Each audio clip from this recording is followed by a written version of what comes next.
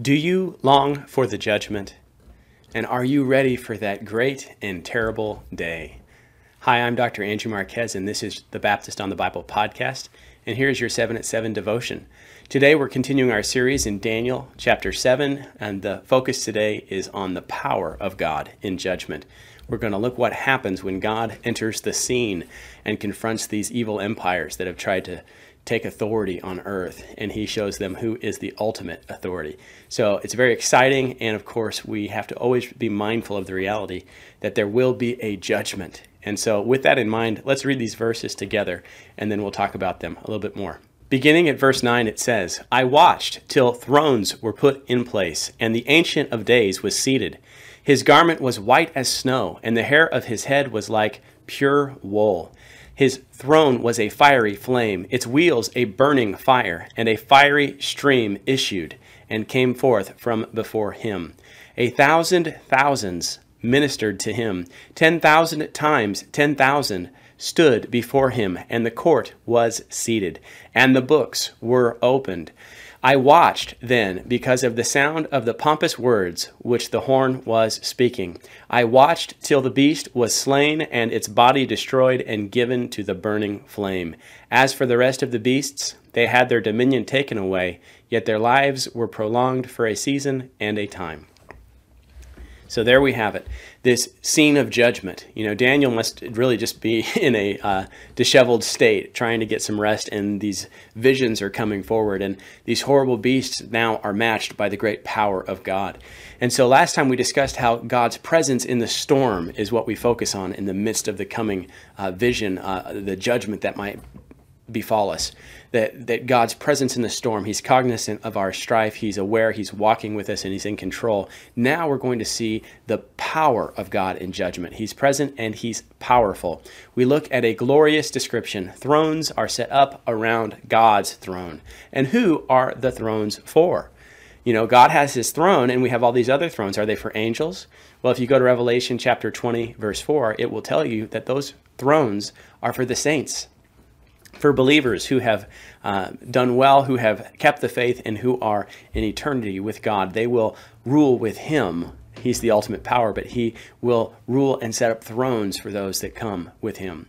The Ancient of Days sits down. He is ready to sit in his judgment seat and to take action against the evil empires. He's wearing white clothes. Well, white typically is a symbol for moral purity. Isaiah 1:18 says, Come now and let us reason together, says the Lord. Though your sins are like scarlet, they shall be as white as snow. Though they are red like crimson, they shall be as wool. And we have another description in Revelation 1:13. It says, And in the midst of the 7 lampstands, one like the Son of Man, clothed with a garment down to the feet, and girded about the chest with a golden band. His head and hair were white like wool, as white as snow, and his eyes were like a flame of fire. So you see the imagery given to Christ there that matches the imagery of the Ancient of Days. White hair also may be a symbol for immortality.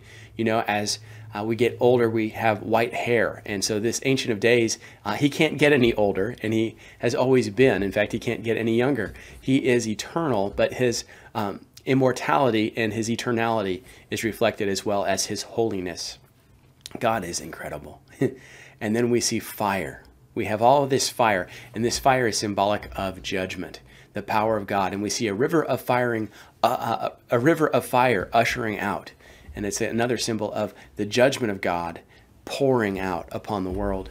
We see innumerable subjects, a multitude of angels. Again, Revelation 5 says, I looked and I heard the voice of many angels around the throne, the living creatures and the elders, and the number of them was 10,000 times 10,000, and thousands of thousands. And so you see John, the apostle, picking up on the vision of Daniel. And then the books are opened. They symbolize God's knowledge of all the deeds and all the words and all the thoughts for all of time. Oh, the judgment is coming. There's a definitive determination that's made. We see the 4th beast is slain. In the midst of this pompous horn speaking blasphemy, the beast is slain, which includes the horn, and it is thrown to the fire. The other beasts, while they lose their dominion, they keep their lives for a season.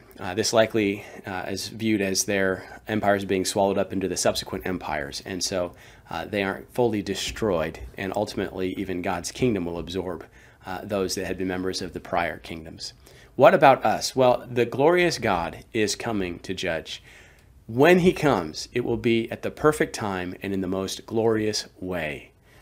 And it will be for a magnificent reason. He's coming to finally set justice to the world. He will employ his own saints in the judgment of evil.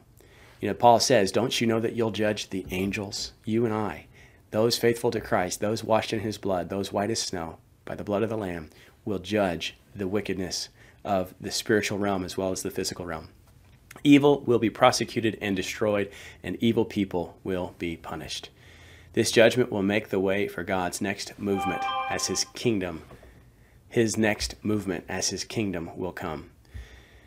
It's an incredible thought. Do you ever consider when the judgment will come? And will you be ready when that judgment comes? Will you be on the side of the saints or on the side of destruction? I hope that you know Jesus and that you'll be in his presence, ruling alongside of him, sitting on your own throne, and not be a victim of the judgment. A Supreme Court Justice, Horace Gray, once told a man that was in his court, "I know that you are guilty, and you know it, and I wish you to remember that one day you will stand before a better and wiser judge, and that there you will be dealt with according to justice, not according to law." Later on, that burglar was surprised while robbing a house in Antwerp. The thief fled out the back door, clambered over a 9-foot wall, and dropped right inside a city prison. Justice is coming for all of us. Will you be ready on the day it comes? I hope you'll consider that today. God bless and take care.